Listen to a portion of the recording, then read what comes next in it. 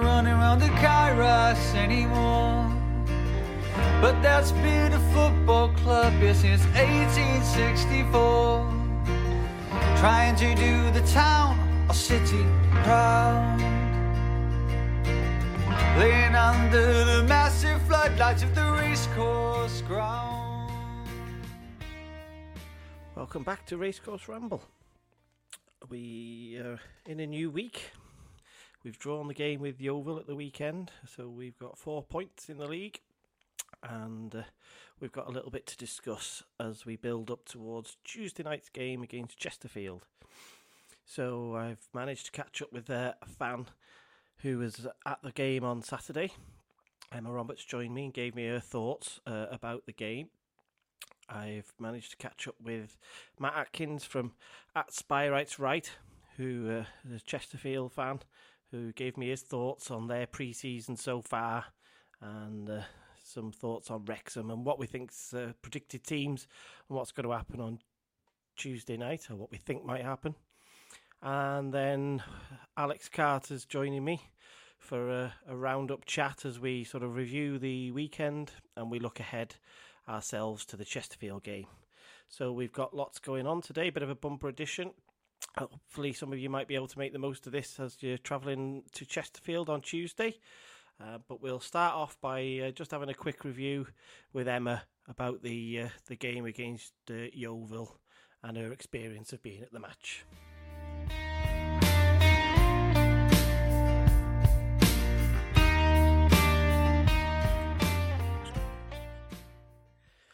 Okay, so you went to Yeovil on Saturday. What was your journey like? Because quite a lot of people actually, it was taking an hour or so longer than they thought. So what was yours like?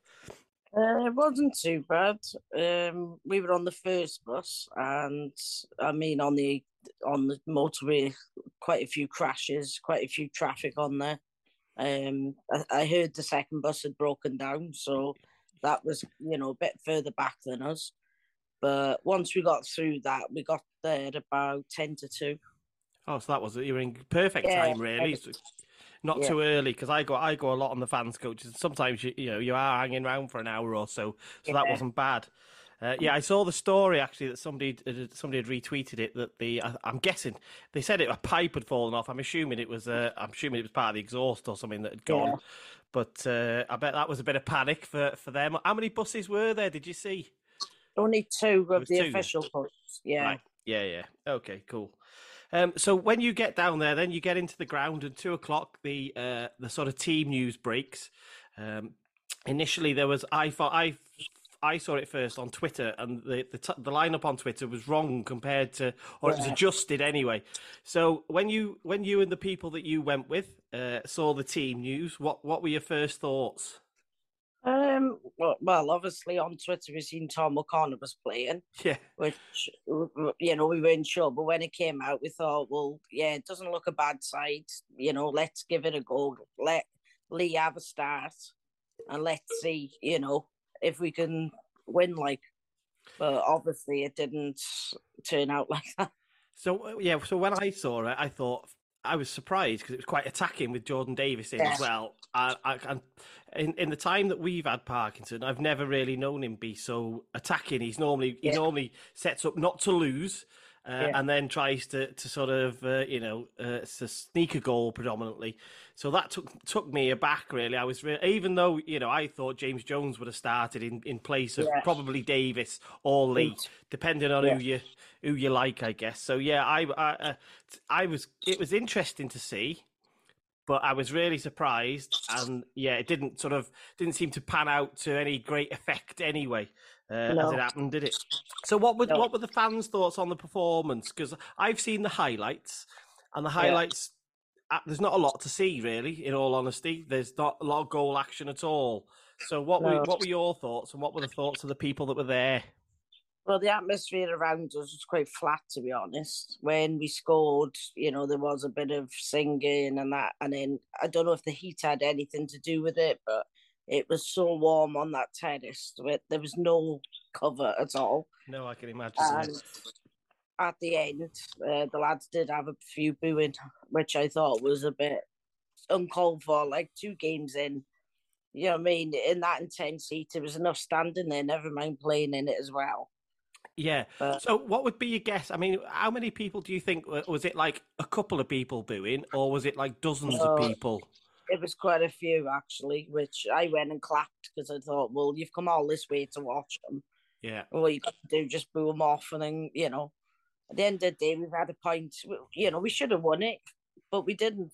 But we never lost, did we? So No, it's I was talking about it, and my thoughts are it's so early in the season. You won't win or lose the league with that point away at Yeovil. no, So I don't think like you say, you just take the point, you come home, and then you focus on yeah, Chesterfield really. Yeah. So performance wise, it was. Do you think it was the heat? Because that's, I guess, that neither team really in the highlights looked like they did particularly amazing. It was almost like a bit of a nothing match. Yeah, it was like they did have a couple of breaks for the lads to have a couple of drinks, and so they should. But the second half, Yeovil came out. They wanted it, Right. and they went in for everything, especially Record. Yeah. He just went in for every tackle, everything. He went for the ball. He wanted to win that game. Okay. But obviously, I mean, the goal they scored was a good goal, but it's probably that lad's never going to score something like that again. It was just, it was a good goal. Like, yeah, I was listening to Mark Griffiths on the on Wrexham Player, and both those points you've just made. Thinking about it now, the worldy goal was obvious especially when you see the replay. But thinking back on it, he was also commenting about Record being sort of ferocious in the tackle, as if he had a point to prove. Really, he did. Yeah, so that's quite interesting. Whereas it does sound like that we were really flat then, really, and just couldn't get going for whatever reason. No, I think obviously Mullin was getting frustrated, but him and Palmer were coming back that deep to try and get the ball, but they're never going to do it on their own. Yeah, it was like midfield. It just didn't gel us, at all. Like, right. So you made a comment to me actually about midfield the other day. I can't. Can you remember what it was? You'd made a comment. I can't remember. I can't remember exactly, but you'd made a comment that the midfield wasn't quite right. No, well, it was not. Well, it seemed non-existent. I mean, Mendy, I thought when he brought him on, I thought, from start, I thought, yeah, let's see what he is like from the start. I wouldn't say he was brilliant, defensive wise, but I don't know. I don't know if at the moment who you would choose between McFadden, because McFadden on the first Eastleigh couldn't, the crosses coming in, it just, weren't actually reaching them, kind of thing. Yeah. I'll tell you what was interesting was that Ford seems to have really suffered on the right. Yeah. So in the little poll I did, he polled the worst for average rating. And I've just seen Rich Williams from the Leaders player ratings, and I think he's the lowest in that as well. So he sounds like he struggled again, because I saw him in the first game and that game passed him by, really. He didn't get much done. So it sounds like he's suffered again, off what you're saying. Yeah. He suffered again, but instead of taking him off, they took Mendy off and brought Hosanna off on the opposite side, which he usually plays, which I just didn't understand. My only guess was, I wonder if it's a fitness thing, because I don't know how many games Mendy's played. So that was total guess, but I just wonder if that's what it was. So who would you say were our sort of standout player or players? Well, I'd say Mullin for definite. He was trying to come back, get the ball, go back up there, because it was just passing through midfield, and then he was getting frustrated. You could see it. He was making the runs, but they just weren't connecting with him. I mean, Palmer and Lee did, they were trying as well, but I'd say Mullin was probably, our best player on the pitch. No surprise there, then. And then Ford is somebody I'd marked down as struggled. Was there anybody else that you thought struggled, or was it mainly just it was either one that really sort of stunk the place out, as it were, or? Yeah, I think he was one of them. But Jordan Davis was very quiet as well.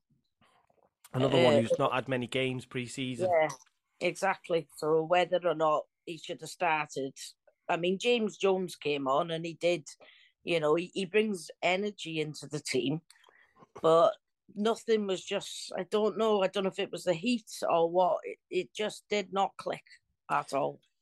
Yeah, but I saw Parkinson's. I don't know why they don't bring Dalby on though. That I don't understand. I saw Parkinson's interview, and he said that the sort of way to pass wasn't quite right. And when I saw the highlights, you could see a lot of the sort of a lot of the passing was either too short or way too long. Yeah, and it just lacked that quality that you would think, given the fact that we've got League One, League Two sort of borderline Championship players. Yeah. That's exactly what should be bread and butter to them. Exactly. You're thinking that think.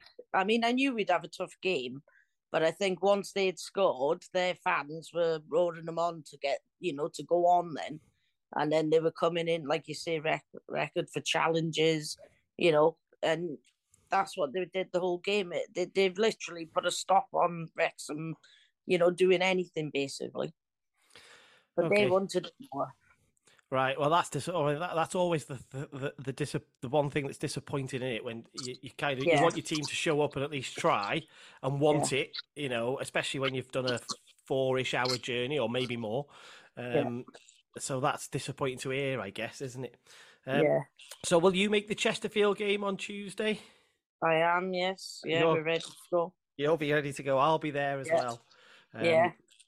So that'll be an interesting one. Go on, before we wrap up, give us a prediction. What did you go to the Chesterfield last year? I did. It was one of the best away atmospheres going. So I'm hoping it'll be like that again, because I think as well, because there was only 600 crowd at Yeovil, maybe that's why But the drummer wasn't there either, so maybe the atmosphere was a bit flat as well. So I'm hoping at Chesterfield, 800 fans, it'll, get the place rocking and it get behind the lads, and we go again. And I think probably, I'd say 2-1 to Wrexham. Oh, you think we're going to win? Oh, that's brave. After the performance, I think they're going to come, and they're going to. Yes, I think so. Oh, you're braver than me. I hope so too, but I'm going for the draw in this one. I just think we're going to draw it. So we'll see.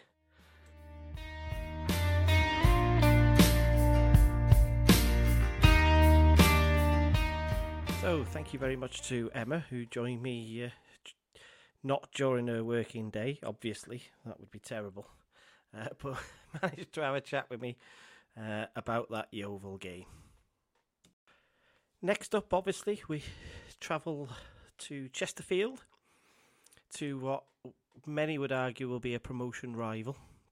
So this is a big game early in the season. I think third game in last season we had one as well. I think we were Notts County. But yeah, this time we're back to Chesterfield. Now, we managed to snatch, I'm going to call it, a 2-0 win last time away at Chesterfield after being dominated in the first half, really. But we managed to withhold the pressure, and we took a 2-0 victory away. So I've managed to catch up with Matt Atkins from at Spyrights Right, who is a ardent Chesterfield supporter. So we had a chat and got each other's thoughts on everything from pre-season to new signings and to how we think it'll go on Tuesday night.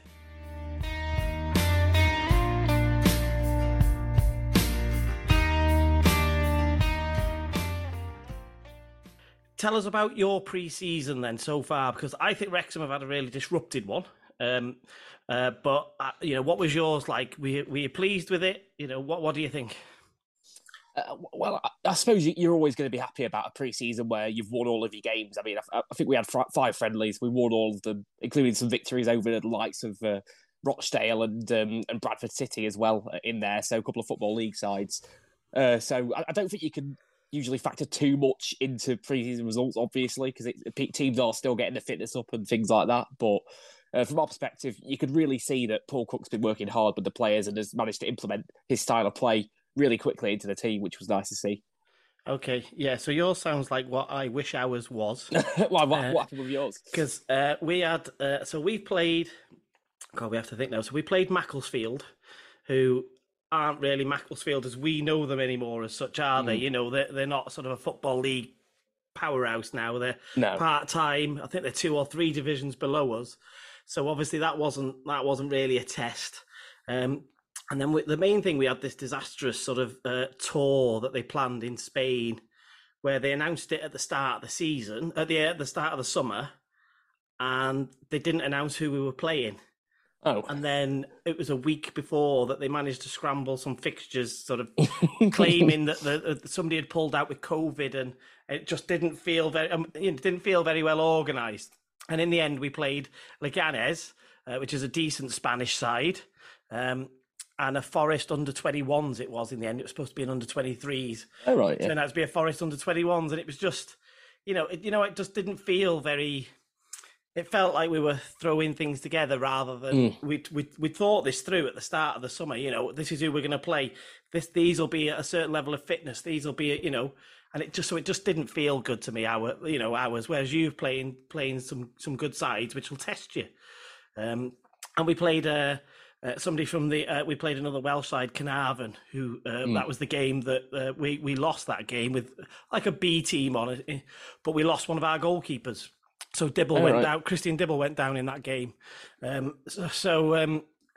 Yeah, I don't think our preseason was great at all. So yours does sound a little bit better than ours, irrespective of results. Because results, like you say, results don't matter. It's a fitness thing, really, isn't it? You want to get minutes in the legs.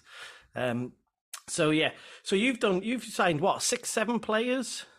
You've had, I think we've signed more than that. Yeah, I think we've signed about 12 at this point. So there's been a massive squad overhaul at the club. Paul Cook. I mean, last season it was clear for everyone to see that Paul Cook couldn't implement his style of play with the players that we had. So we knew there was going to be a big turnover. That's how it's panned out. I think we've let about 10, 11 players go. We've brought 12 in. So a lot of new faces around the club. That used to be standard fare, didn't it? It was like sweep it out. If your players on 1-2 year contracts, sweep them out, and then obviously gives you the chance to change them. We've seen it. That's interesting for us because we're a bit different now. The money's allowed them to give out 3-year deals, so we see everything as 2 or 3 year deals. Whereas I'm used to us signing players for 1 year. That's what all we used to sort of see. So who are the players then that Dobra's probably the one of the ones, I guess, that sort of made a good name for himself in week 1? He looked lively. Yeah. So Armando Dobra, obviously, he's come from Ipswich Town, along with Bailey Clements as well. So they were both 2 young lads. Dobra's an attacking midfielder. Bailey Clements is a left back. Dobra's showed some really good touches so far. He's too good for this division, to be honest with you. Got a goal and an assist down at Dorking on the opening day. Yeah, saw that. Yeah.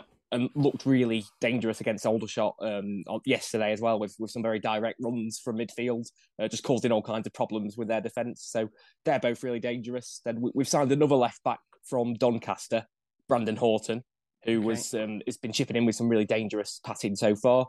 Joe Cook has joined at centre half from Bognor Regis. Then obviously we've mentioned Dobra. We've also signed Giassi to play just behind the striker in the free. Yeah. Along with, God, you're testing me now. So many new players are coming. Yeah, so that's what it's like, isn't it? When you sign a dozen or so, you're like, you lose track of the ones that you perhaps don't see so much. The ones that aren't starting all the time, you lose track of them a little bit. Definitely. But then the mainstay, well, sort of the biggest player that we signed, really, in my opinion, is Ollie Banks. We've got him in from Barrow. He's a commanding central midfielder who's we actually had him previously at the club. Back when Paul Cook was here initially and we got to the League One playoffs, and he played a part in that. So we knew he was a decent player. He's come on leaps and bounds even since then. So he's been running the show in the first couple of games, including having a bit of a stint in net down at Dorking as well. So that's who went in goal after your keeper was sent off. Yeah. But there was no video. So was that a stamp? Because there was no video footage of that certainly got released. So it was kind of it wasn't really very clear for us, I guess, on exactly what he did. But he has got a bit of history of it, hasn't he? He's a bit of a hothead now and again. Yeah, Lucas Coughlin, so he got sent off 3 times last season, including on his debut for Port Vale, and then goes and gets sent off on his debut for Chesterfield the year afterwards. There's been a few clips circulating on Twitter, like from the stands, and it definitely was a stamp. He stamped on him, so to be honest, what a stupid decision from him, because he's possibly cost us 2 points there by doing that. So yeah. Yeah, I mean, it's from a fan's point of view, it's classic, isn't it? You're like, well, what were you thinking? But heat of the moment. If you've played a lot of football, you see the red mist, and you're just like, yeah, it does happen. Definitely. So, from outside, so I guess from a Chesterfield point of view, like we see Wrexham very internally. We're very protective about what's going on because we get a lot of flack on social media. Become Hollywood Wrexham or oil money Wrexham, as we were called at one point.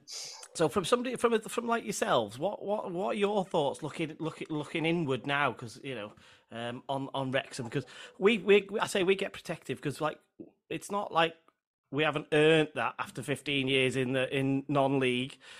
So, we do get protective. But from outside, what do you think fans, certainly you're like Chesterfield, what are you guys thinking?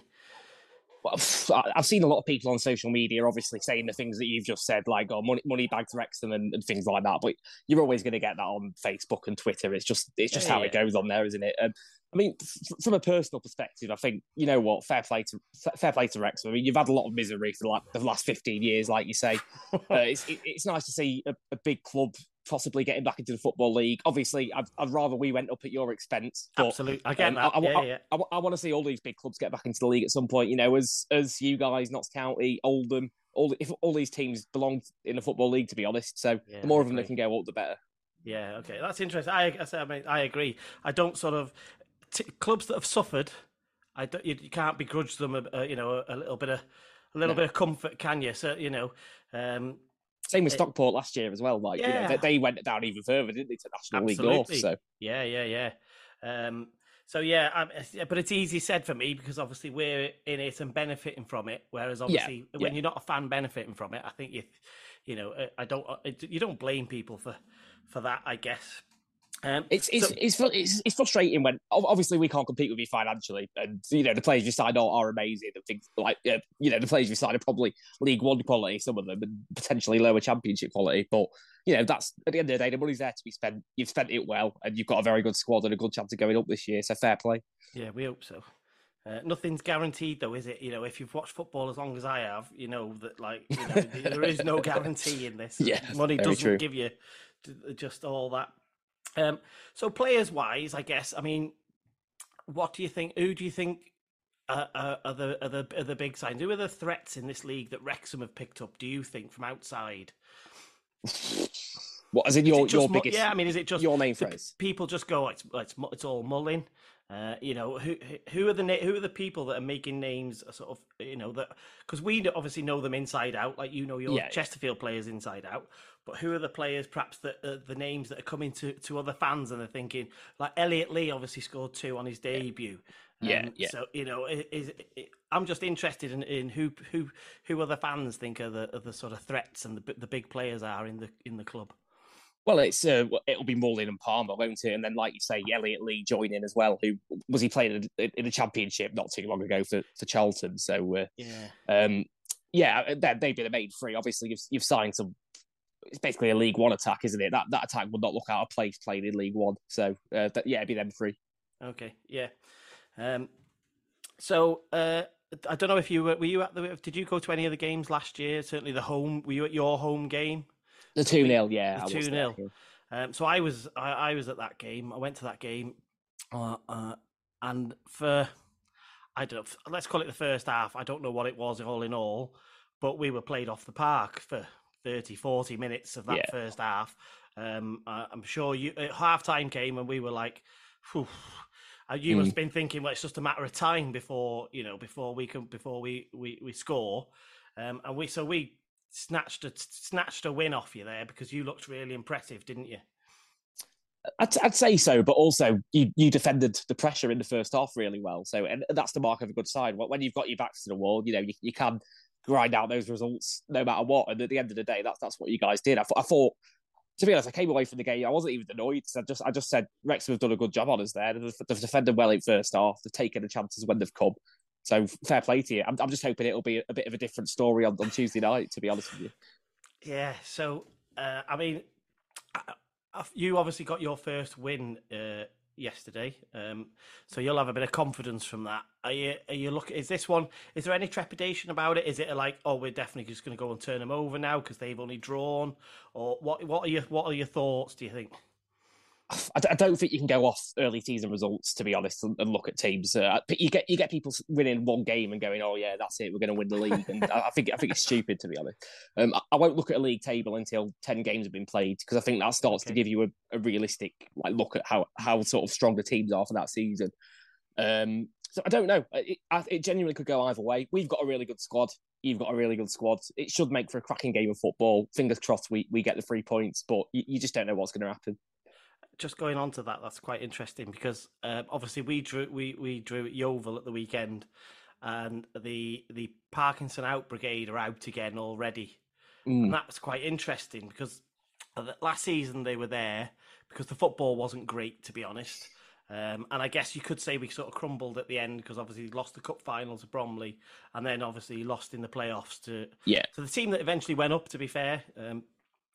But they're out in force already, and people are sort of saying, well, on paper this team should be beating everybody 4 or 5-0. I'm like, it just doesn't happen. It doesn't happen like that. And in my experience, nobody front runs this league. Very rare do they front run it and stay there all season because it's so long. It's such a slog. It's such a slog, isn't it? It's a bit of a cliche, but there are literally no easy games in the National League, and you see it week in, week out. You get teams down the bottom of the table turning over teams up near the top, and you just think, where's that result come from? But it just says a lot about the quality of the league that you've got probably 20 teams that can all compete fairly well with each other, to be honest. And there probably is a bit of a gulf between the sort of your Chesterfield, Notts County, Wrexham and Solihull and the rest of the league, but it's not a massive gap. Like, regardless of the money that you guys have spent, the money that we've spent on the likes of Shamanga as well, it's... at the end of the day, most games still are really tight, and you've got to give credit to the rest of the league for making those games tight. Yeah, no, I mean it's part of the attraction of what we love, I guess, about this league. Although I won't miss it, but the fact me neither. No, but the fact that almost 3/4 of it can turn up and finish in the top 7 or 8, if depending on their form. So. It's just a crazy. There's no league quite like it, is there? It's just ridiculous, especially with one going up automatic as well. It's just ridiculous. Yeah, that's an added factor. The championship can be like it as well. I think for entertainment, that can be quite tight. But yeah, no, I agree. So Tuesday night, so I'll be on the bus. We'll be heading out looking for team news or like who's playing for Wrexham, who's playing for Chesterfield. So you've got goalkeeper wise, who will play for you then? And is that will that be last season's keeper?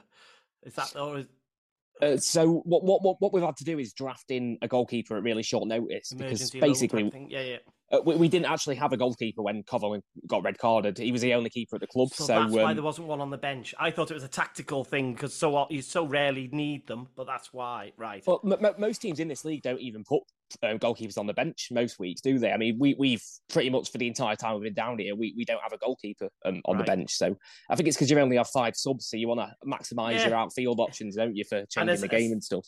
Yeah, it's so unlikely to be needed, isn't it? Exactly, yes. But so to answer your question, we've drafted in Ross Fitzsimmons, who he's been around at this level. I think he would be Players Player of the Year and the Fans Player of the Year at Weymouth last season, playing in goal.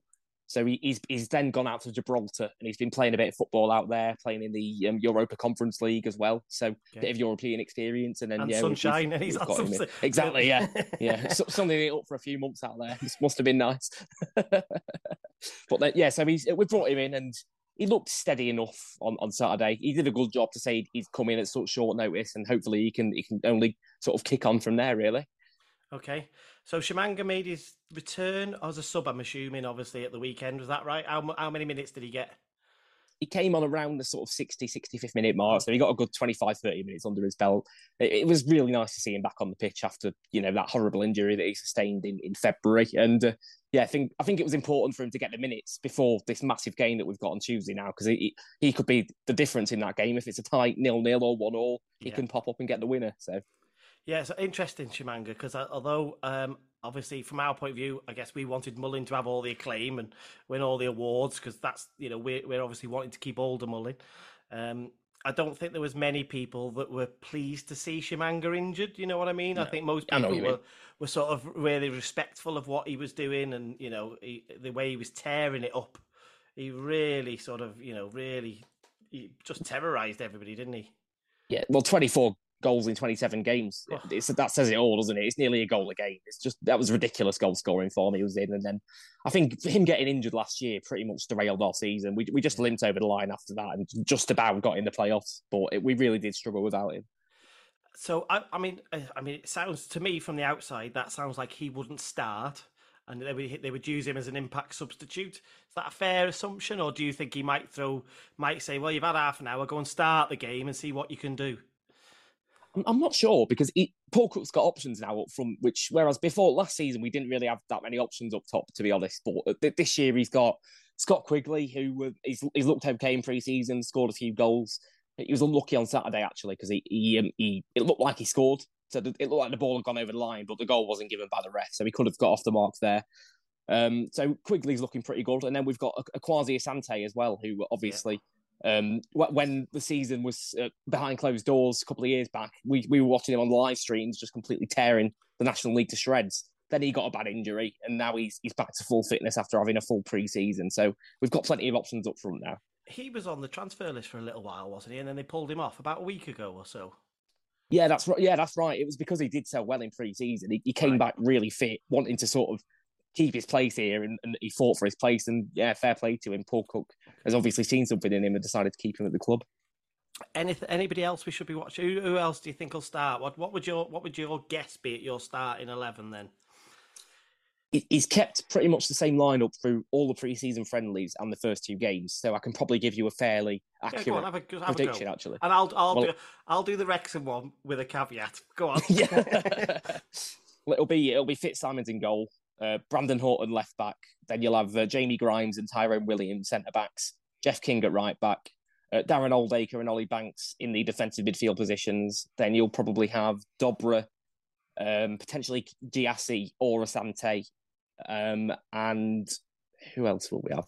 I think it'll be Quigley starting up front, to be honest with you. And then on the right-hand side of the midfield, I'm just trying to think who we've been playing for the last few games.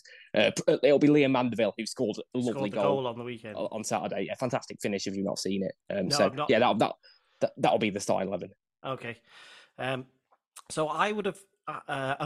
let's just touch on Giassi, actually, because I don't know if you might not be aware of this from the outside, but he terrorised us in a game that we had last season. We had a ding-dong 6-5 with Dover. Yeah, so you're shaking your head, so you might have remembered it. I saw the highlights of it. What a mental game it must have been. Well, I mean, it was kind of like the warm-up for Grimsby. I say I don't expect you to have seen that game, but that playoff game was like basketball. You know, it was. I watched that as well. I watched that. Ridiculous. Two games where our defence didn't really turn up, but Giassi absolutely ruined us again that day. You know, his pace, and we just couldn't mark him, couldn't get hold of him. You know. So he was a good signing. He's a real live wire for good signing for you guys. So from our point of view, Mark Howard will start in goal, who's the new keeper this season that came in from Carlisle. He was Carlisle's Player of the Year last year. Oh, right.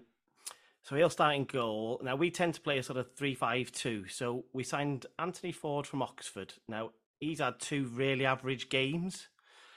And a right back that we had from Leeds called Bryce Hosanna just sort of had a disrupted pre-season, but he came on at the weekend and was quite lively. So I've just got a feeling he might start over Ford. Very attacking fullback. Parkinson good player, Hosanna, to be fair. So Parkinson really likes him. He plays him left wing back sometimes as well. So he seems to like just try and fit him into the side however he can. So I got a feeling Hosanna's going to start. Our back 3 will be the usuals, which will be Aaron Hayden, Ben Tozer, and young Max Cleworth, who you will obviously know not much about probably, but he's been outstanding so far. He's keeping a couple of good experienced pros out the side. Then we signed Mendy from Boreham Wood. Good player. Who everybody says is really good. And we've got McFadzean as well. Callum McFadzean. And now he played Mendy at the weekend, and I was quite surprised at that. So I think he's going to be safe this time. I think he'll play McFadzean to be. I think we'll go a bit more solid than we did against Yeovil, because against Yeovil he went super attacking, and that's not like Parky at all. He's normally quite reserved, and then kind of throws the kitchen sink on when he needs to. So I think with Tom O'Connor, who we signed from Burton, I think he's out because he's picked up an injury again. So Luke Young will play probably with Jordan Davis and James Jones. Jordan Davis will probably sit behind the front two of Mullin and Palmer, I think, because Davis scored 20 odd goals last season for us. So from midfield, so that he was takes all the set pieces and stuff as well. So he'll, I think, I'm pretty sure that'll be how he'll start the game, and I think Elliot Lee will come off the bench because he's the big name, I guess, that people still know from our side. So I suspect he'll come from the bench. I don't think Park. It was so unusual on Saturday when I saw the team. She was like, "What's going on? Why are we going so attacking?"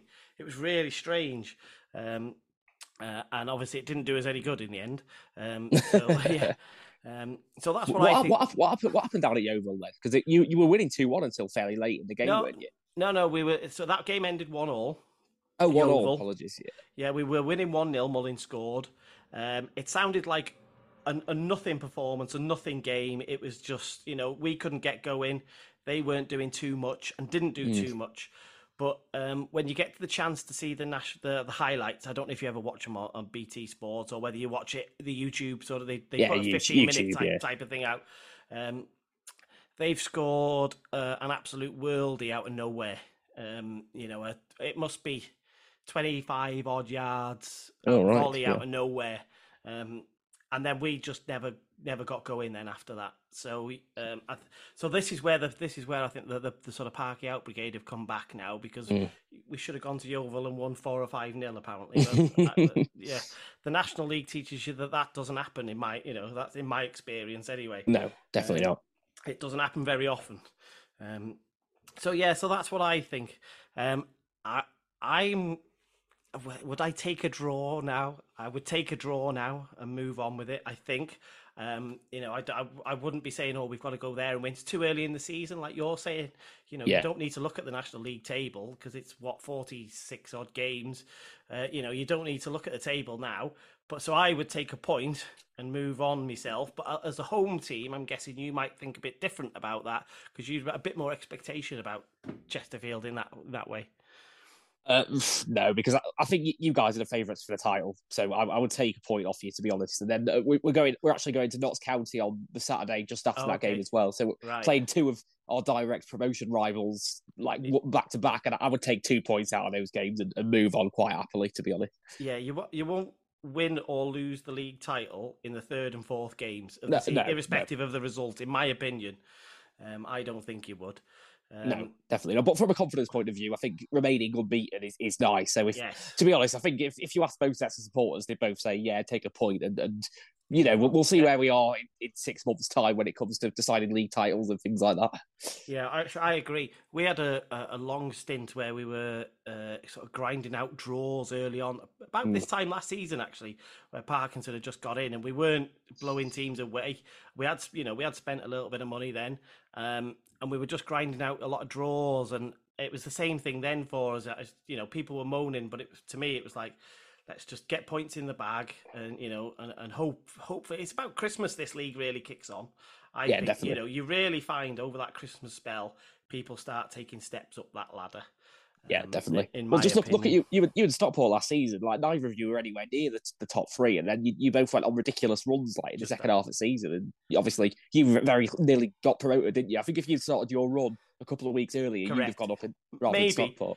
It did feel a bit like Stockport were feeling the pressure a bit. I don't, not saying they had a massive wobble, but they were feeling it a little bit. But it got pretty tight, didn't it? Towards the end, it did, yeah. But the interesting thing was we had a really weird spell as well where we were benefited because we had 7 home games in a row. How does that happen? Just because of COVID rearrangements and just the way you get through the season, you get the other cancellations for different reasons and what have you. Yeah. So we had a real weird spell where we had 7 games at home. That's crazy. Which is I think we won all. I'm pretty sure we won all of them.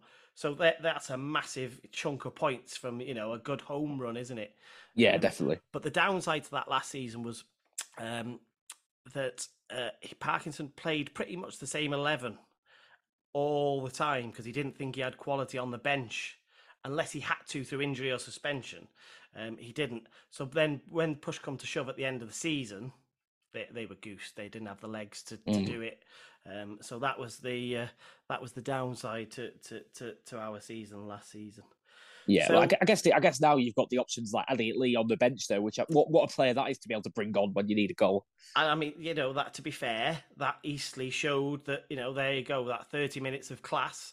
He was a difference maker there. Yeah. So that's what we needed more of, and that's obviously what we've only signed 6 players this summer, because it didn't need the mass broom to get rid of everybody and bring everybody back in. We didn't need that. We just needed some fine tuning, I guess. More so. Did you bring a centre half in as well? Sorry. Yeah, Tunnicliffe. Yeah, we brought Tunnicliffe in. And I thought he would be. He was injured pre-season because I thought he would take young Max Cleworth's spot. But Cleworth has started the season and doesn't want to give up that shirt. He's probably been our best player in the 2 games. Nice. So he's been really, really good. So I'll be in that away end. So as I'm in the away end, where will you be in comparison to me? I sit in the cop in the south stand, so I'll be on the opposite end of the pitch to you. Yeah, making funny hand gestures at you and things like that. Got flags or anything? Will I be able to spot you? Are you near a certain flag or? So I'm right near the back to the right of the goal. So if you can try and spot me, then give it a go. But it's quite a big pitch, so I doubt you'll be able to unless you bring your binoculars or something. Have you got a band, drummer, trumpeter? What do you have?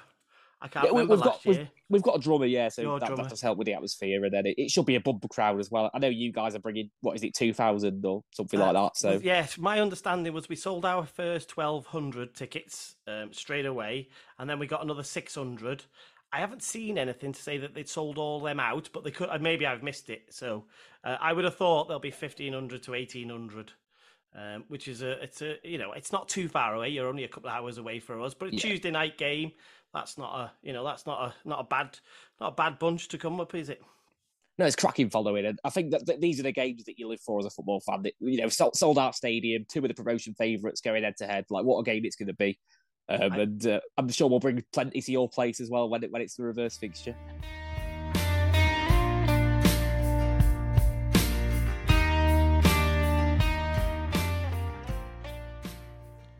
So thank you very much to Matt for that chat pre-Chesterfield.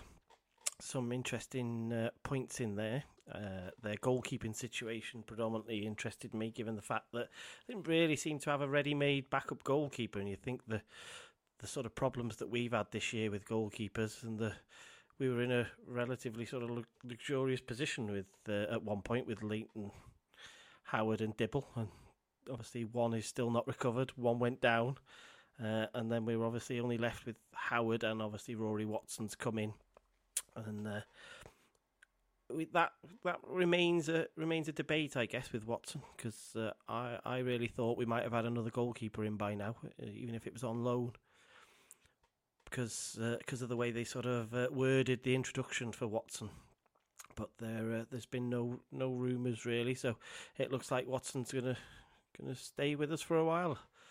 It certainly looks like Dibble's not coming back soon. Still see pictures of him in that leg brace and on crutches, so. It looks like they're definitely giving him a chance to sort of prove himself. So so just to sort of wrap things up. Also, we've got me and Alex Carter picked up again and had a chat about sort of Yeovil, the performance, the fans' reaction, some player ratings from all those of you that kindly voted in my little poll that I've been doing. So we've got some player ratings to go through in case you haven't seen them, and then a quick look ahead to Macclesfield. So here's mine and Alex's chat.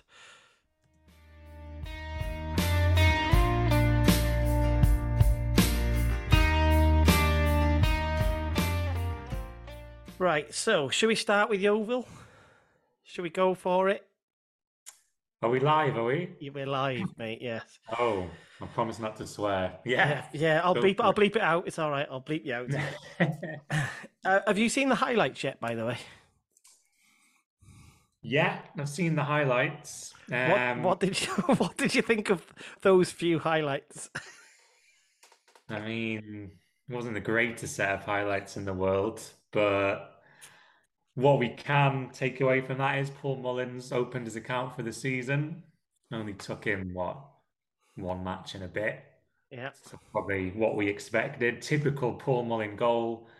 He It's a saw the battler, isn't he? opportunity. Oh yeah, he's a battler, predator, feed off scraps. He'll do anything. And I thought he scuffed the finish at first, but Yeah. having watched it 2 or 3 times, I think he's been quite clever and he's seen the gap to the left-hand side of the keeper. And at 6 minutes gone, I thought, here we go. Finally win 2 matches out of 2 at the start of a National League season. Getting at half time, we sounded comfortable. I listened on the radio to Mark Griffiths. We sounded comfortable, and then what can you do about goal of the season contenders?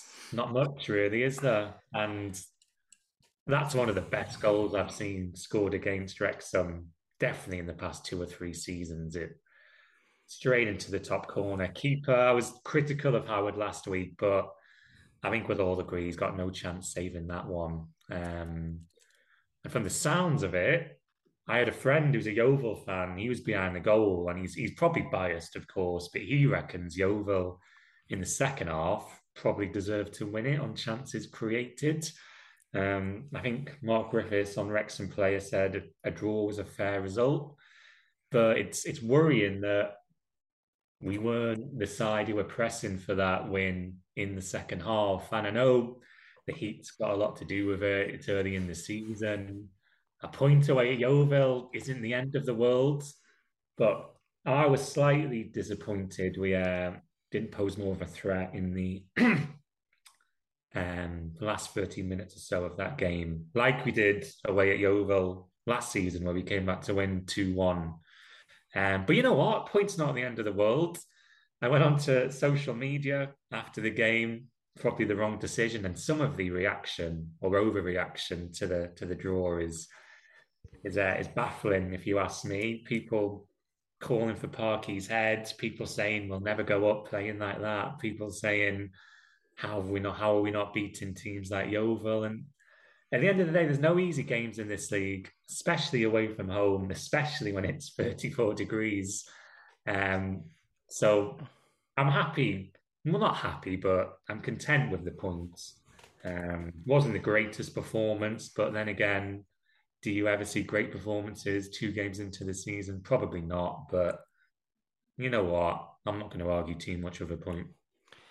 So let me give you my brief thoughts, especially having spoken to somebody who was there as well, a Wrexham fan who was there. I spoke to today, which will be on the podcast that I put out.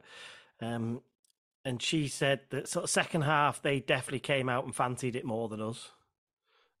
Especially Jamie Record, he had the bit between his teeth, as you'd expect, yeah. Ex-player been dumped, sort of, really, wasn't he, by Parkinson? I think he played a couple of games and then he got him out the door as pretty much as quick as he could. But she said it was really flat. The atmosphere was flat as well. There was no Manny Thomas with the drum. And the heat might have had something to do with that, everyone's a bit sort of... especially if you've been there an hour or so early, you're getting a bit sort of heat stroke by then, aren't you? And then you get a flat performance in front of you that kills the atmosphere, doesn't it? So there was none of that, but it was the same thing. There wasn't a lot of action at either end from what you can see on the highlights, was there? It was a bit of a nothing game. And yeah, to one extent it does worry you, because you think, well, we didn't sort of clear out everybody, did we? You'd expect that if we'd have cleared out 12 people and started again. But we hadn't, we fine-tuned, didn't we? Yeah. So, there is a little bit of that to it. You think, well, you'd have hoped for a bit better early on, especially. I mean, I was amazed at the team selection. Oh, I never thought I was amazed at Parky. the first team selection when I saw Tom O'Connor was in the Yeah. starting lineup on Twitter. Yeah. Oh, well, that was a miraculous recovery. And then, of course, we got the second team a couple of minutes later. And I was like, is Tom O'Connor injured getting off the bus, or is it just a mistake by the admin? Turns Admin out it error. was the latter. Yeah, but Psychology could have been. Pardon? Could have been psychological Parky playing games. Parker on the Twitter account, yeah. Yeah. Like Mullins not playing. What? Just kidding. Team selection. I think we discussed it on the Spaces on, was it Thursday night? Yeah. We thought the two most likely changes were at left back and, of course, in midfield. Yeah, I wasn't surprised to see Mendy in the starting lineup. I think against the lower ranked teams in the league, like Jove, I would prefer to see a player like Mendy play, just because his attacking prowess, he's getting forward a lot more, he can hurt the opposition, whereas McFadzean's probably a bit more of a steady Eddie. Correct, I agree, totally agree with you. Probably expect him to start against Chesterfield on Tuesday. And then, of course, the other swap was in midfield, so it was enforced. That was kind of one of it was enforced, wasn't it, with O'Connor being injured? So we were always going to have to rotate one of them. But I away from home, I didn't think he'd drop James Jones and put. Just me personally, I'm not saying that's not what you would do or I would do, but I didn't see Parky doing that.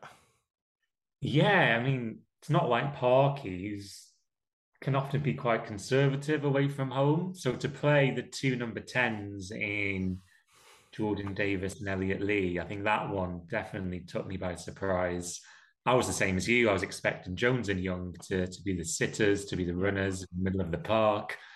And then you choose one of Elliot Lee or Jordan Davis in that 10 role, so to speak. And again, coming from feedback from the fans who were there, it didn't sound like it worked. I don't really see how he can play Davis and Lee in the same team when they're playing 3-5-2. I think they're too similar. I think you have to play two of Jones, Young, and O'Connor as the sitters, and then one of Lee or Davis in behind the front two. I absolutely agree with you, 100%. But my social media timeline, it totally disagrees with us, it would appear. Everybody thinks that Elliot Lee and Davis should play. And not only that, the messages I was getting were like, this should be 5 or 6-0. We should be winning these games easy. It's a disgrace. And like you said, the social media reactions are bonkers. They're crazy. You don't win or lose the league on the second game or even the third game in the Chesterfield game. That's not going to cost us the league at all. You know what I mean? Yeah, I've seen people saying Chesterfield or bust. Tuesday's a must win now. And you're like, 46 game season this season, isn't it? Because there's 24 teams. So you're not going to win or lose the league in mid-August. Fair enough, if we get to 10, 12 games and we're perhaps not on the top three, we're not playing the best, then fair enough, you can have a moan. You can say we've had 10 matches now. Why aren't we clicking? Why aren't we gelling? We've bought all these new quality signings on top of the really good squad we've already got. So fair enough to give it 10 matches. And it worries me that this is the level of expectation. Yeah. Expectation as well. Yeah, because you're not going to win games 5 or 6-0 in this league away from home in 34-degree heat. No team's going to do that. The championship team would struggle to beat teams 5 or 6 in this league in that heat.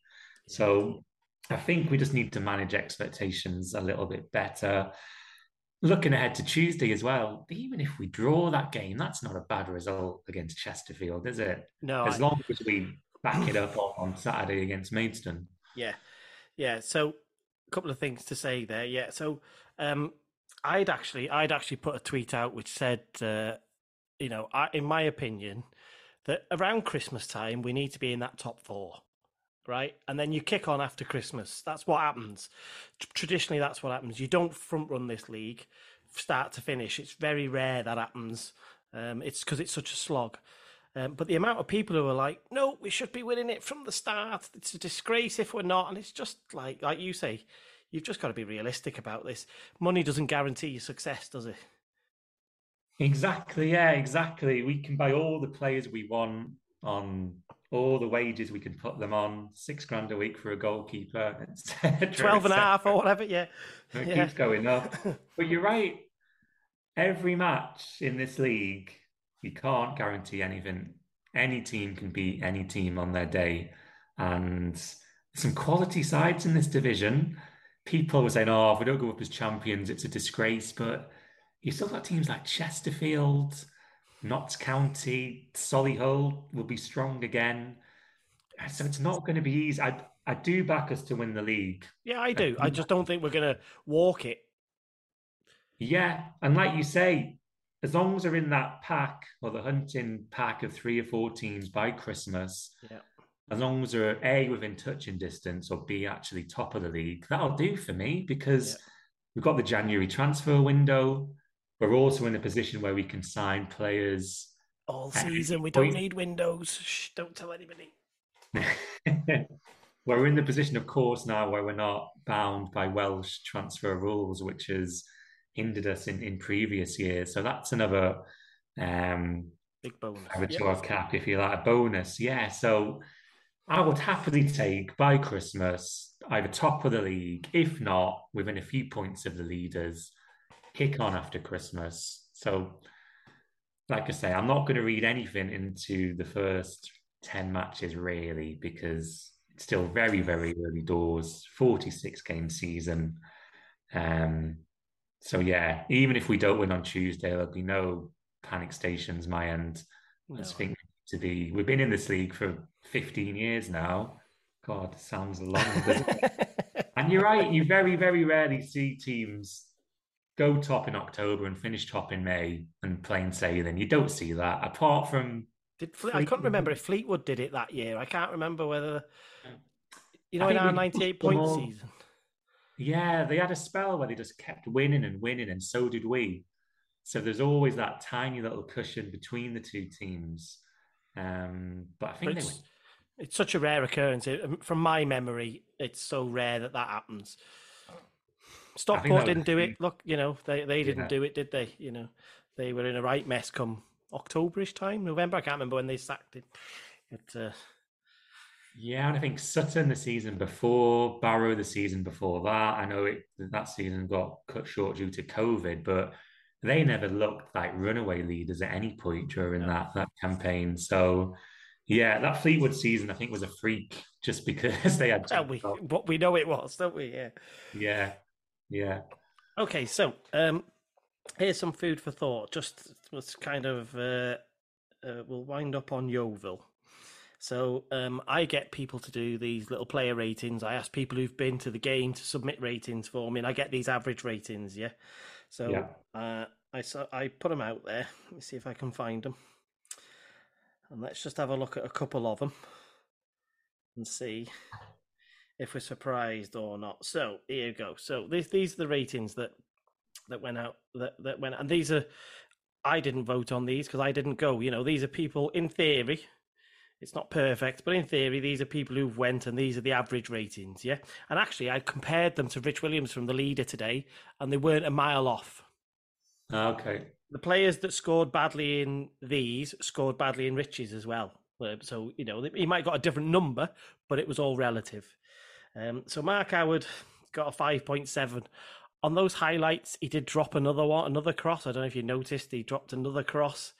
And it just makes you go, oh, can you just have a clean game and just can we just not have any concerns or whatever? But he didn't have a lot to do other than that, I don't think, from those highlights that we saw. I don't know if you saw anything else. No, didn't see anything else. But like you say, that dropped cross is a worry. I was expecting him to come in and be solid, reliable, none of this heart-in-mouth stuff when it comes to crosses and with the ball at his feet. So I think the Easter game, we put it down to first game nerves. I'm hoping it was just the one shaky moment against Yeovil as well. And now he's settling in, because if he's not, we're a bit short on the goalkeeping options at the moment.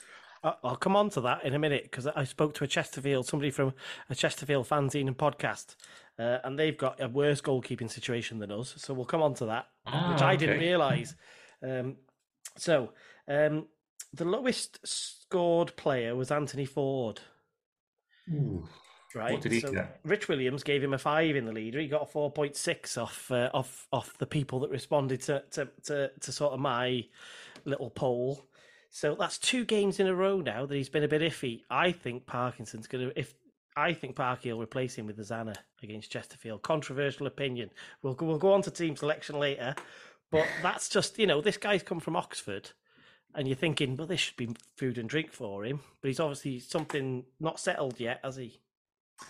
Yeah, I mean, I watched him in the friendly against Macclesfield a few weeks ago, and I was really impressed with his performance then.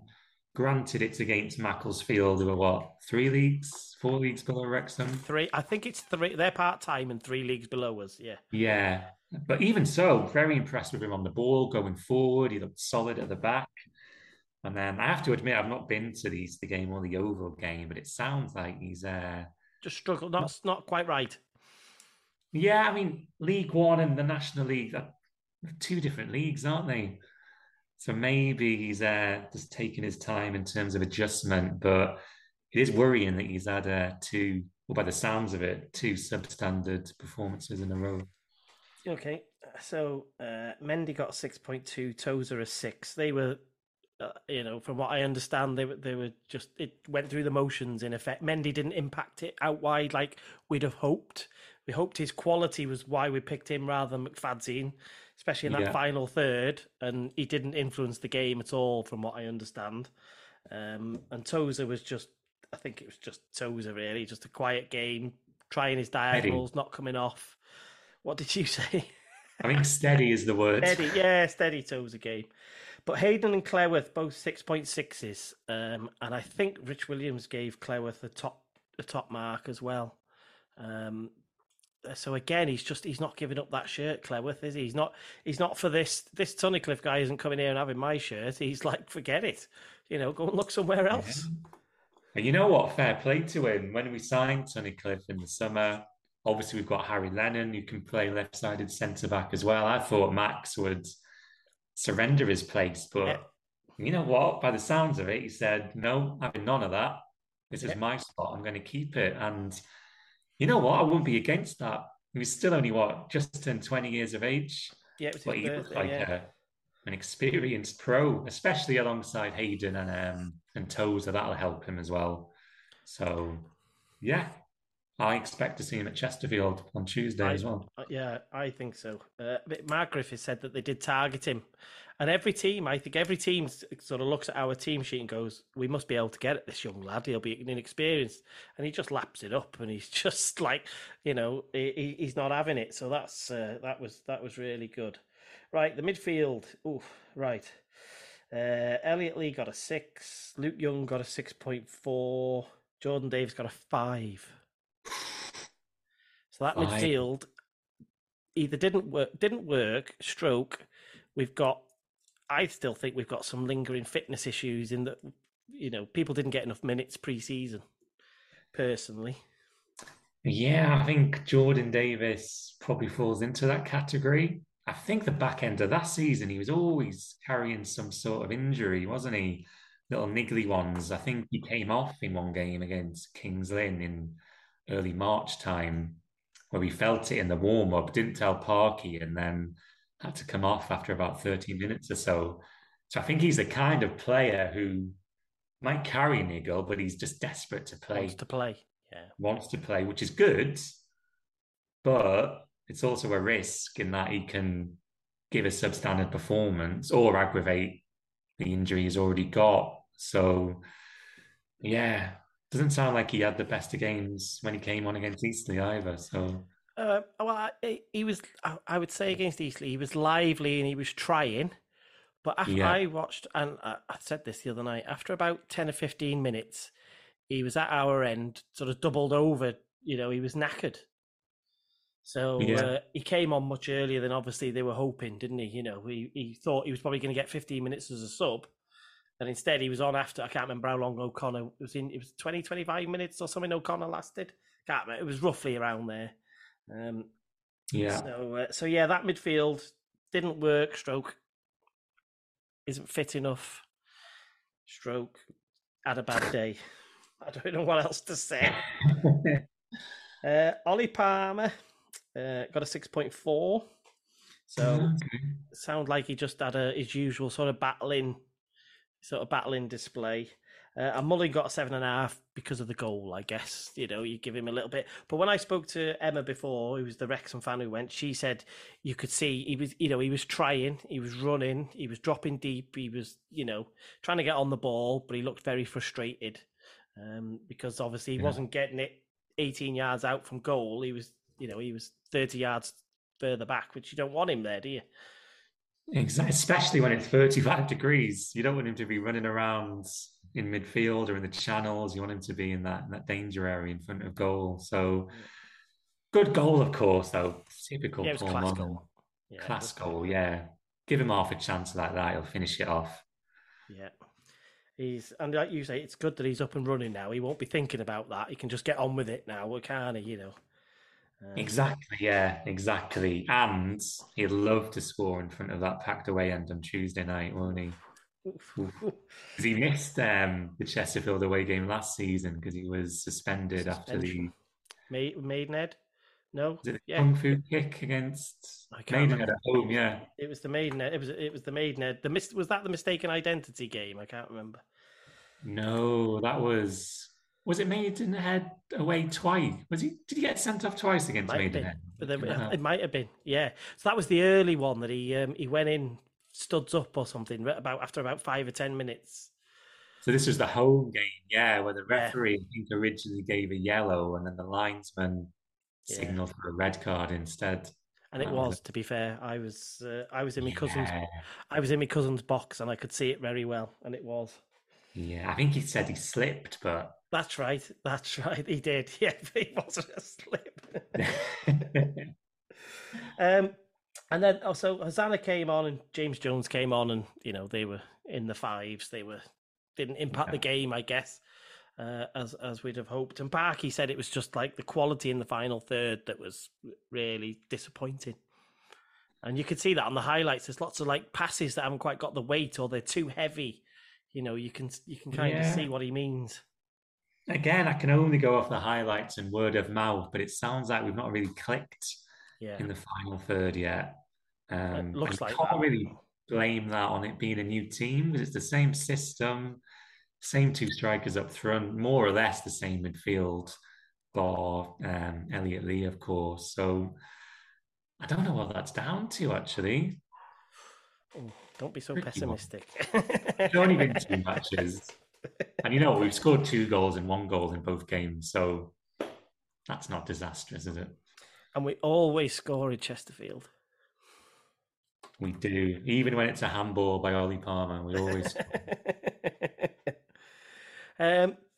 So is that Yeovil done? Anything else to add? I mean, it was a worldie of a goal. I did see a few people on social media questioning Howard, but it's too inconclusive, really. He's going to be off his line when the ball's where it is. You'd expect him to be out that far. He's not going to stand on his goal line. You're looking like you're not so sure. I don't think he would have been anywhere else. I don't think he can stop that. Yeah, I'm not a goalkeeping expert, but I couldn't see anything wrong with his positioning. I don't think he was too far out. It looked like a natural position for a goalkeeper to be in. And I think it was a worldie of a hit. Top corner. Yeah. Just one of them, innit? It's just sad we didn't have the quality to, go on and win the game. Because they've pulled one out of nowhere, haven't they? Exactly. And you know what? If you'd offered me 4 points from the first 2 matches, especially with the second one being in 34-degree heat at the start of the season, I'd have probably taken that, especially when we were 1-0 down to Eastleigh after that 67 minutes. So we go to Chesterfield. Did you get your ticket, by the way? Yeah, thanks to the power of social media, I've acquired a ticket in the away end on Tuesday. So thank you to, I think it was Wayne from the Turf who sorted me out in the end. He put me in contact with someone. So I'll be there on Tuesday. Can't wait. Cannot wait. It's a biggie. It's a biggie. It's a shame it's this early in the season. Yeah, I agree. Yeah. But didn't we have Notts County after about the third game last season? About the third or fourth game, we went away. They were the first home game because we played the first two away. That's right. If I remember rightly. I think because our stadium wasn't ready. Yeah, that's right. Yeah. Yeah, so we had Notts County first home game last season. That was what, 1-1? Paul Mullins scored. Too early for these big title deciders. They need to be a bit further on in the season. Or you could argue there's not as much pressure, so we can go there knowing that we're not 30 games into the season. It's not a 6-pointer, if you like, at the top of the table. We can maybe go there with a little less pressure on, knowing that if we don't win, it's not the end of the world. Although, if you check social media, it feels like it will be. It probably will be, yeah. But no, I'm really looking forward to it. Packed away and summer's evening, two proper football teams, two big teams. Should be a great game as well. I'm hoping that Kabongo Shamanga isn't fit to start, although judging by Twitter today, it looks like he's ready to go. So I spoke to, as I said, I spoke to somebody from Chesterfield earlier this morning. Yeah. And when we spoke, we talked about Shamanga. So Shamanga got about half an hour on Saturday. So made his return, but we kind of both came to the conclusion that he probably wouldn't start. Doesn't seem to make sense that you then start. But yeah, the comments today coming from Chesterfield are he's ready and he's starting. So I'm right in thinking he's not started a game since he broke his leg in February, March time last season. Certainly not competitive, unless they could have had some like behind closed doors games or something for him, but nothing official and competitive. The thing is, you never know. Don't say it. The positive is, it's better to have him now, having only just made his way back into the team, rather than playing against him in 10 matches' time, where he's had a few starts, he's scored a few goals, he's sharp, he's got match fitness. So I'm not as scared as I usually would be of Shamanga, but I'm very wary, put it that way. Despite what Chesterfield are saying today, in fact, Parkinson said he's expected him to start. I've just seen some quotes from Parkinson said he's back. I'm expecting him to start. Okay. I don't think they'll start him. I think that's psychology. Think that's mind games from Parky a little bit. Could be double bluff. Yeah. Could be. But interestingly, when I spoke to Matt before, and we were talking about the goalkeeper situation. So excuse the technical issue that I had, was my Zoom time limit ran out. But I managed to get Alex back on. We rebooted.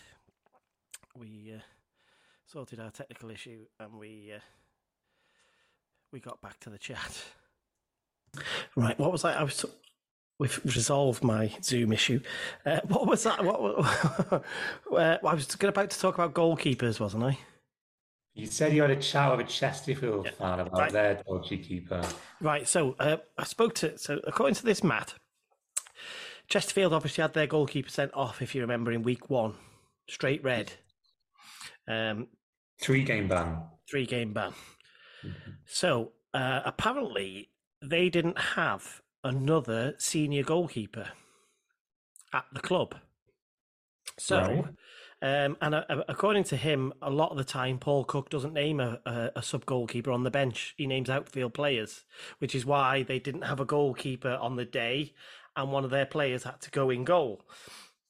And so this is, that's a Paul Cook tactic. I know some teams do it, but I thought it was rarer that, I think Neil Warnock was the pioneer of not having a keeper on the bench. Because you always had Phil Jagielka. Phil Jags. Pretty handy between the sticks. Right, so so Chesterfield apparently were in that situation, but again, they just didn't have another senior keeper at the club, so they kind of did what we did, which was grab somebody but they had to play their keeper obviously at the weekend, whereas obviously our Rory Watson was on the bench, wasn't he?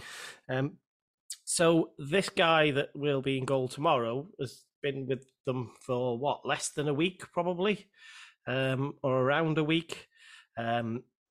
So I'll be devastated if we're not testing him early on.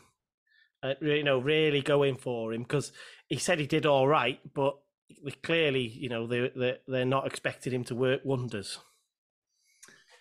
Yeah, and you would expect Parky and the rest of the coaching staff to know this. They probably would have had a scout there on Saturday, I would imagine. Yeah. So, yeah, if there's any weaknesses in the opposition team, we've got to exploit it. And of course, with players like Davis, Mullen, etc., in the team, might not get some shots off early doors. Fire at will, boys. Yeah, unload at him. Let's see what he's got and how he could be a bit like Howard. Perhaps he's unsettled in his surroundings, doesn't quite know everybody well enough. So you never know. Take into account, I'm not sure how experienced this guy is. I admit I don't know anything about him really, but if he hasn't got much experience and he's playing in front of 7,000-8,000 fans tomorrow, is that going to affect him as well? So yeah, I'll be keeping a close eye on their goalkeeper tomorrow. But like we said before, Chesterfield might be keeping a close eye on our keeper, especially when it comes to crosses or the ball at his feet. So who knows what we're going to see tomorrow. It could be a goalkeeping nightmare tomorrow. Disaster class incoming from the goalkeepers. I hope not. So I stuck my neck out, and I've put out the team that I thought Parkinson would pick. I'll go through it, and you can tell me then what. Again, it's not what I would do. It's just I think this is what he'll do, and let's see what you think. But I always consider him quite. Up until Saturday, I consider him quite cautious. I think he sets up not to lose, and then we go from there. So I think Howard starts in goal, obviously. Usual back three, Hayden, Tozer, Cleworth. I think McFadzean comes in at left wing back. In replace of Mendy. Just fresh legs, bit more defensive. Mendy will be an impact sub if we need him. Now, that's my guess. I think Hosanna's going to come in. Only on the fact that he really likes Hosanna, doesn't he? He was fitted him in at left wing back and all sorts last season, so he clearly likes him. And I think with Ford having a couple of shaky games, I think he's going to. I'm guessing. I think he gives Hosanna a chance. Controversial, I can tell by your face, but that's just my guess. I think the midfield will revert to something a bit more familiar. So Luke Young will sit, because he's sitting deeper this year, isn't he? So Luke Young will sit.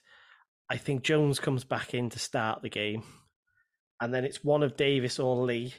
I don't know who's fitter, but if Dave, I think he'll lean towards Davis. I think personally. But could be wrong because I think he started Lee in that further forward position the other day. So, but I just think he'll go with what he knows with Jordan Davis, and then Palmer and Mullen up front. What do you think? What do you think he'll do? You know what? I want to disagree with you for the purposes of a debate on a podcast. Go for it. I don't think I can. I think Howard picks himself, as you say. Hayden, Tozer, Cleworth, I think that's a given. Settled back three right there. There are some people that think that Tunnicliffe will come in tomorrow. I just can't see him because they haven't made a mistake. I don't see that you change it yet. Do you? Yeah, I mean, I presume they want Tunnicliffe in replace of Cleworth, but how can you drop Cleworth after his supposedly man of the match performance on Saturday? And again, he looked, well, from the highlights, he looked decent against Eastleigh the previous Saturday. So I don't think Phil Parkinson can go up to Cleworth and say, sorry, you dropped, don't fancy her. Be harsh, that, wouldn't it?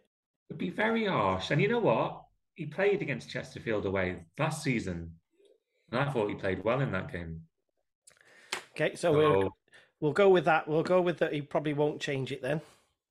yeah, I'm with you on the back three. You know what? I'm probably with you on the wing backs as well. I think McFadzean more of a steady Eddie at left wing back, big game player, big game experience. Never really makes a mistake. He's reliable. He's the kind of player you want to start anyway. In a big match away at Chesterfield.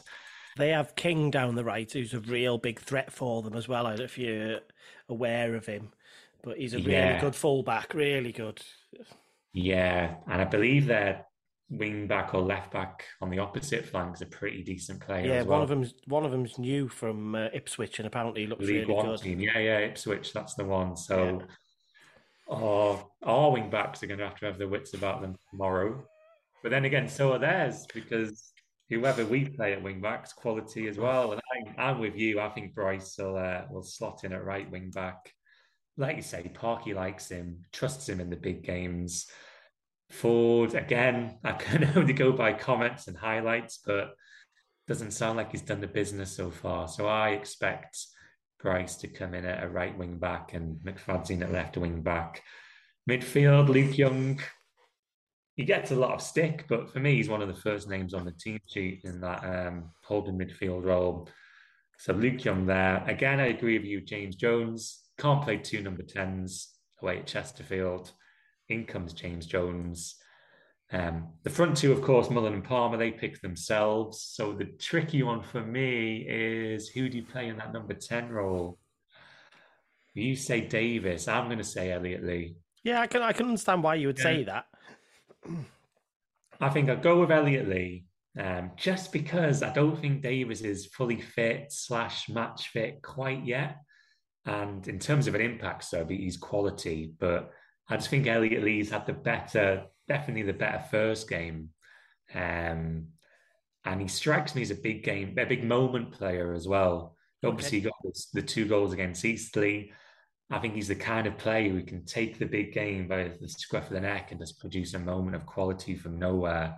I know Davis, he can argue, can do that as well, but my hunch, or if I was Parky, I'd be starting Lee at 10 and perhaps bring Davis on if we need to. If needed, yeah. If needed, yeah, in the second half. I'll also briefly mention the substitutes. So okay. I'd like to see a bit of Sam Dalby, the new signing, at some point. I know Ollie Palmer's not the kind of player who wants to come off. He gives it his all. But if we're chasing a goal, perhaps the last 10, 15 minutes or so, I'd be tempted to throw Dalby on. Yeah. I agree with you. I think he's got to get some game time, hasn't he? At some point, he's got even if you get 15 to 20 minutes into him. So I agree. So Dalby and Tunnicliffe potentially will be on the bench. Watson, I think he'll be on the bench. Then it's one of Davis and Lee. Mendy or Ford will be on the bench, and then the other of the midfielders, unless there's any injuries, obviously, that we don't know about. Yeah, you'll never know until the lineup's released, but we can only presume there will be the pool of players to choose from. And you've got players like McAlinden. You can't get a look into the team at the moment, and you question whether he'll still be here after January. Angus as well. I doubt he'll make the bench. You again wonder what his future looks like at the racecourse as the 4th choice striker, I would say now. So there's a lot of decent players that aren't even getting into the match squad at the moment. Yeah, apparently he really likes Bickerstaff as well, which is why they were keen to give him some minutes pre-season. Yeah, I mean, they see more of him than we do, obviously, but I thought he'd be going on loan to a Welsh Premier League team or a National League North team again this season. But to be fair, he saw a gem in Clayworth and gave him his opportunity. Who knows what could happen with Bickerstaff? Shall I tell you what else might have... I agree with you. I thought they might have loaned him out. Shall I tell you what else I think might have stopped it? Is the Reserve League. Yes. I just wonder whether they think it's more useful to be in and around the squad especially for like cup games or some of those games where you can throw him in, but he'll get his fitness and some experience in that reserve league. You know what? That's a great shout, to be fair. Didn't even think of that. Yeah, get your match fitness from the reserve league games. They're still going to be fairly competitive, I imagine. Yeah, I mean, we haven't been in it for so long. I don't know, I don't know, but I'm assuming it is. He was so keen to get it going again, wasn't he? So he must think it has some value. Yeah, and it's obviously a better situation to have your player playing in your reserve team as opposed to your player playing in a Welsh Premier League or for a team in the league below. So I think that's going to really help us this season, especially when it comes to the cup competitions. Yeah. I don't know about you, but the FA Trophy this year, really, really not bothered about that competition anymore. Right. Yeah. So I'm with you this year, but last year, especially when we were getting close, and I was really disappointed that the week of the final when he said, "Well, I'm going to mix it up," and I was thinking, are Ryan and Rob going to be having any of that? That you're going to turn up there with a rotated squad, and then when we did turn up, and it was a rotated squad, and they've got Beckham and Ted Lasso in the box, and God knows who else. I was thinking, oh, that's a brave decision. And then it looks bad when you don't win that or get promoted, doesn't it? I guess. Yeah, I mean, you know what? At the start of last season, I was against the trophy again. I thought it was a waste of time. The priority is the league. But once we got past the quarters, obviously we beat Stockport in the semi-final as well. I had cup fever. And obviously you've got the Ryan Reynolds, Rob McElhenney effect. They're going to get to go to Wembley. It's the drama for the documentary as well. There was a feel-good factor around the club at that point. We all thought we were going to do the double in terms of promotion and the cup as well. But you know what? We've been to Wembley 3 times now for this final, and you factor in the cost of the day out as well, especially with the cost of living crisis at the moment. I don't think if we got to Wembley again, I think we'd struggle to take 12, 13,000, to be honest. No, we wouldn't. We'd still take a small army. Yes. Oh, I know. I'm not sure because do you remember the North Ferriby match? Yeah, I was that one. Second time we went to Wembley, definitely wasn't as many as we took to Grimsby. No, definitely not. 13. No, but we've got new fans now, so that's different. We have got some people that perhaps weren't even looking at Wrexham before. They might have been living in the town, but the focus wasn't on Wrexham. It was on Everton, Liverpool, Man United, City, whoever else. But has the novelty of Wembley worn off after most of them went last year? You're a pessimist. No, I'm quite positive. It's just the FA Trophy. I can take it or leave it. Put it that way. All right, so we're going to bomb that in the first round. That's what we're saying, yeah? I wouldn't be that bothered if we lost 5-0 to Folkestone Invicta or someone like that. Maybe not 5-0, maybe 1-0 or a penalty shootout. Right then, we're going to predictions. So I think I'll go first. Go on. I think we're going to draw. I think it'll be a score draw. I can't make my mind up whether it will be 1-1 or 2-2. But I'll go with a score draw. That's my prediction. No, you have to give it an actual score. Do you want an actual? Have I got to pick one? Score draw. That could be 1-1, 2-2, 3-3. Yeah, it won't be that high. It won't be that high scoring, I don't think. So okay, 2-2 is what I think. I think it ends 2-2. Yeah. Yeah. You know, I'm with you. I think it'll be a draw as well. I'm convinced. Well, not convinced, but I've got a feeling it's going to end 1-1. Okay. I think we'll take the lead. But then I think they'll have enough to find a goal from somewhere. But you know what? 1-1. I know it's another game about a win, but 1-1 wouldn't be a bad result, would it? No, I don't think so. You just maintain that unbeaten. And we come back home then to the racecourse on Saturday, don't we? And it's a good point if we beat Maidstone on Saturday. And then you go and get that, and you're then averaging 2 points, I think, per gate. And, you're in the mix, aren't you? 2 points a game for the rest of the season puts you on 92 points. So you'll be there or thereabouts again. You've got a good chance, haven't you? So the final question then: if we go there and draw, or lose, how many hours will you wait to look at Twitter? If we lost,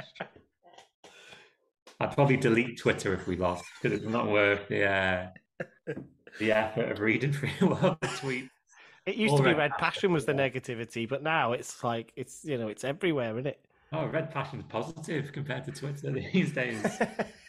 But you know what? I can't see us losing. So touch wood. I think a meltdown on social media won't happen either way.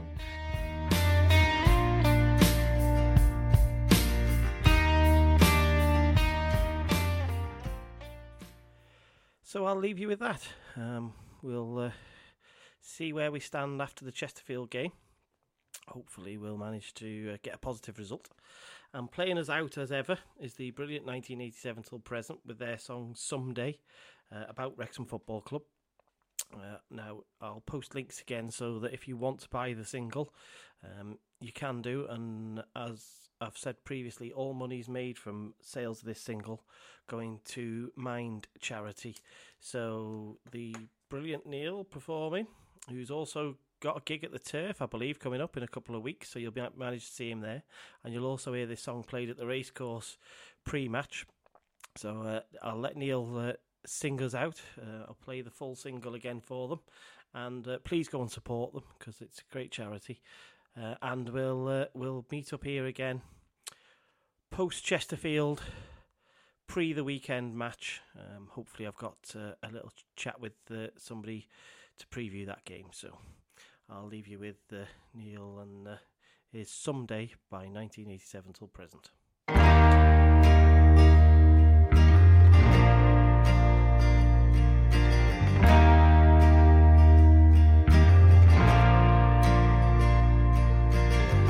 There ain't no horses running around the Kairos anymore, but that's been a football club here since 1864, trying to do the town or city proud,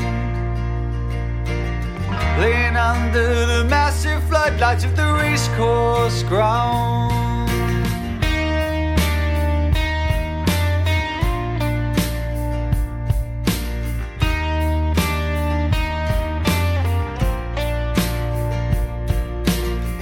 Come rain or shine, you'll hear our cries. Hold our hands up as the Welsh dragon flies. We're loyal supporters on a lifelong journey. We'll live in hope, but we'll die in Kalgoorlie. I've been telling everyone I see, I've been telling everyone I know, I've been telling everyone to listen to me. Someday we will be back in the Football League.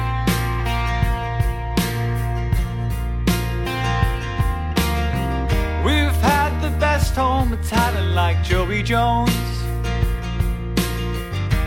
and his best mate Mickey T.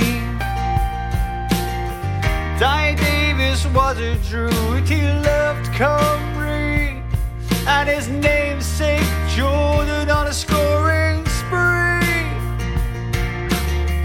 Legends from far afield like Trinidad. We've had great players and some who drove us mad. We've seen the lows and the highs, seeing it all unfold right before our eyes. We've done it all the Wrexham way. We'll remember everything on that promotion day. I've been telling everyone I see, I've been telling everyone I know, I've been telling everyone who listens to me. Someday we will be back in the Football League. Someday we will be back in